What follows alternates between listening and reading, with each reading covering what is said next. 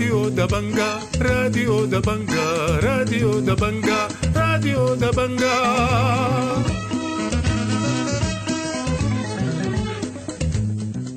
أهلا ومرحبا بكم مستمعي راديو دبنقا الأعزاء في برنامجنا اليوم الاثنين الموافق 19 يونيو عام 2023. برنامجنا بيشتمل على نشرة الاخبار وبرامج أخرى متفرقة، ولكن في البداية حنقدم لكم نشرة الاخبار وإليكم عناوينها.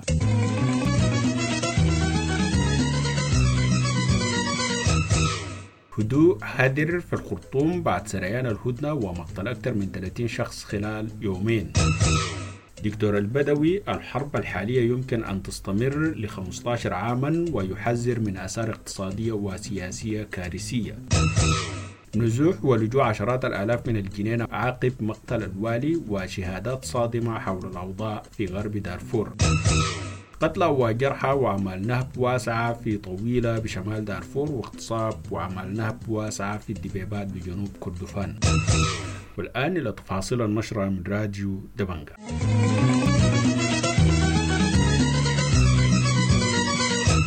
شهدت الخرطوم يوم الأحد هدوءا ملحوظا بعد سريان الهدنة بين الجيش والدعم السريع منذ 6 صباحا.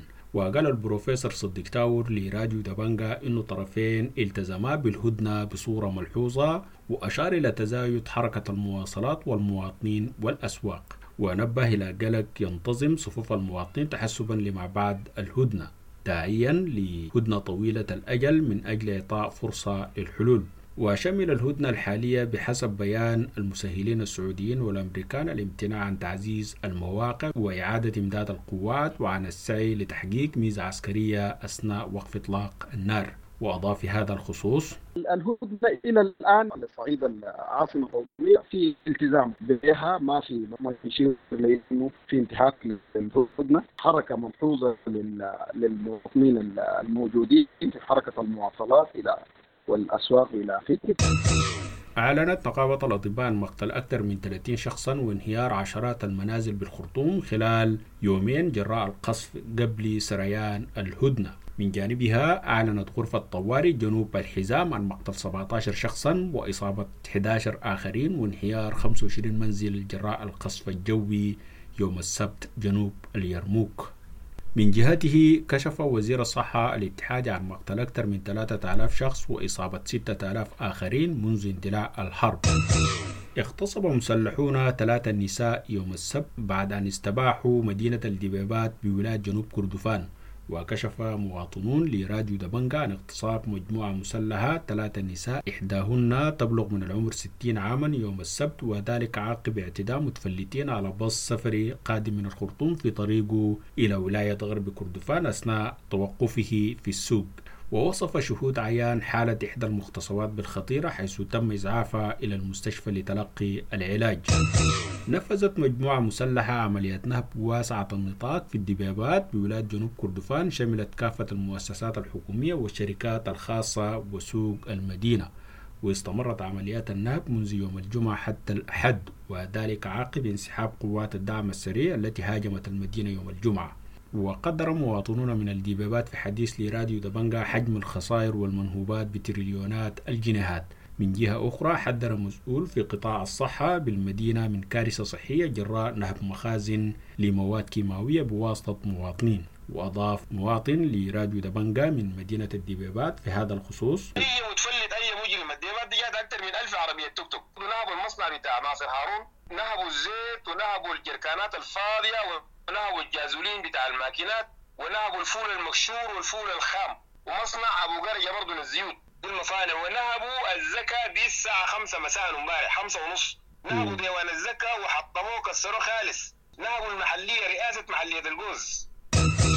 زار الرئيس التشادي الجنرال محمد إدريس دب إتينو مدينة أدري الحدودية مع السودان يوم السبت للوقوف على أوضاع الفارين من الحرب الدائرة في السودان. فيما كشفت منظمة أطباء بلا حدود عن وصول 6000 سوداني إلى مدينة أدري خلال الأيام القليلة الماضية. وأعلنت أطباء بلا حدود وفاة 5 سودانيين بمستشفى أدري التشادية أصيبوا برصاص مسلحين أثناء فرارهم من دارفور. وأشارت المنظمة إلى وصول 622 من جرحى الجنينة إلى أدري التشادية خلال يومين. وقال شهود لراديو دبنقا أنه عدد كبير من الفارين يتكدس في المدينة وخارجها في عدد من البلدات. أدلت ناجيات من الجنينة وصلنا إلى مدينة أدري التشادية بشهادات صادمة عن الأوضاع الأمنية والإنسانية. وتقول إحدى الناجيات من أحداث الجنينة لراديو دبنقا إنهم عانوا من الجوع في الجنينة وكانوا يعتمدون على البليلة، وقالت إنها تركت زوجها في الجنينة لأن عدد من الرجال قتلوا أثناء فرارهم مع أسرهم. وقالت ناجية أخرى مناظر الجثث الملقاة في الطرقات لا تفارق خيالي. وقالت ناجية ثالثة فرت لتشات إنه أفراد الميليشيات يسألون الفارين عن قبائلهم ولا يسمحون بعبور الفارين من قبيلة المساليد. وفي الأثناء تتواصل الاستعدادات في مخيم قاقا في شرق تشاد لتشييد 700 خيمة لإيواء اللاجئين الجدد بعد امتلاء جميع الخيام الجاهزة وعددها 1830 خيمة. كشف المحامي والمدافع الحقوق عثمان البصري لراديو دبنقا أنه أكثر من 50,000 شخص غادروا مدينة الجنينة بعد مقتل والي الولاية يوم الأربعاء الماضي. وأوضح في حديث لراديو دبنقا أنه 25,000 اتجهوا إلى مقر المنطقة العسكرية في أردمتا، بينما اتجه 22,000 إلى مدينة أدري التشادية من بينهم مئات الجرحى. وأشار إلى تعرض الفارين لكمائن في الطرقات أدت إلى عمل سلب ونهب وقتل. وأضاف في هذا الخصوص: بعد مقتل الوالي مجموعة المعوقين زي 30 عربية معاهم ناس ثاني يمشوا برجلينهم طلعوا على منطقة أدري. الجزء الثاني مشى على منطقة أردمتا، عددهم كامل كده بيقدر بأكثر من 140,000. المجموعتين تعرضا لكمائن في النص. الماشي على أدري حتى اسمها الشكري تعرضت لكمين ولسلب ونهب وقتل. الوصلوا من أعداد الناس الماشيين بقرعينهم 600، والناس الراكبين في العربات وصلا 16 عربية من 30 عربية. كشفت هيئة محامي دارفور عن مقتل الأمير بدوي مصري بحر الدين ابن عم سلطان المساليد السلطان سعد في هجوم على منزله بالجنينة. وأكدت الهيئة إنها تلقت من عدة مصادر بمقتل أحد مؤسسيها بولاية غرب دارفور والرئيس السابق لهيئة اتهام جرائم كريندين. وناشدت الهيئة عضويتها بالجنينة وخاصة أعضاء هيئة اتهام جرائم كريندين بمغادرة المدينة بعاجل مما يتيسر لهم. كشفت تنسيقية لجان المقاومة بالفاشر عن هجوم شنه مسلحون يومي الجمعة والسبت أسفر عن سقوط عدد من القتلى والجرحى، كما نهب المسلحون سوق طويلة ورئاسة المحلية ومركز الشرطة بجانب حرق الأحياء الشرقية والشمالية للمدينة وسرقة عربات وماشية المواطنين. وقالت التنسيقية في بيان أنه عدد ضحايا هجوم يوم الجمعة بلغ 7 قتلى و8 جرحى، بينما لم تتمكن من حصر ضحايا هجوم يوم السبت بسبب عدم توفر شبكة الاتصالات. حذر الدكتور إبراهيم البدوي من أن تتحول الحرب الحالية إلى حرب أهلية واسعة ومتطاولة بما يمكن أن يؤدي إلى تفتيت البلاد. وتوقع الدكتور إبراهيم البدوي في ندوة على منصة سبيس على تويتر أن تستمر الحرب الأهلية ل15 عاما وستلحق دمارا كارثيا للاقتصاد بما يتسبب في فقر مدقع وجهل مطبق لجيل ثورة ديسمبر والجيل الذي يليه.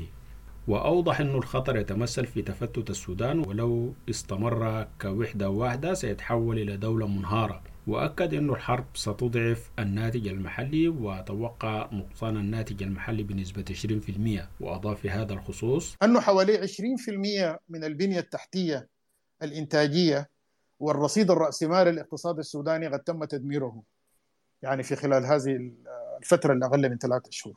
ليه؟ لأنه اقتصاد الخرطوم وحدها يمثل 25% من إجمالي الناتج المحلي للبلاد. أدت الحرب الدائرة في البلاد إلى التوقف التام لحركة الصادرات من الميناء الجنوبي بالسودان. وقال القيادي النقابي في الميناء صديق سمرة لراديو دبنقا إنه حركة الصادرات توقفت باستئناف بعض الصادرات المحدودة مثل البرسيم. ونبه إلى أن العاملين في الميناء الجنوبي رفعوا يوم السبت إضرابا استمر لمدة 5 أيام بسبب عدم صرف مستحقات مالية. وأضاف صديق سمرة في هذا الخصوص: صادر ما في إلا يعني حاجات بسيطة كده برسيم وهنا شغل الخفيف ده ما في صادر وارد، لأنه برضه بسبب الأوضاع الموجودة في الدولة. الوارد ده بيجي البواخر بيجينا هذه الآن واقفة باخرتين بعدين يفرغوا في الحمولة بتاعتها. برا الغاطس لسه في قريبا 3 ولا 6 باخرة تقريبا.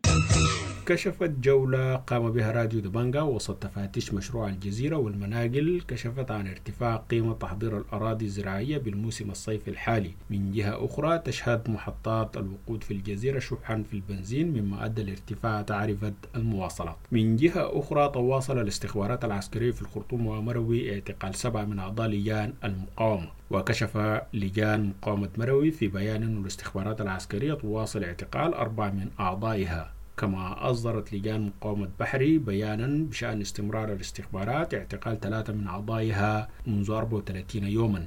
وفي جنوب دارفور قتل النازح إدريس محمد مؤمن برصاص متفلتين بالقرب من معسكر السلام جنوب مدينة نيالا حاضرة جنوب دارفور يوم السبت.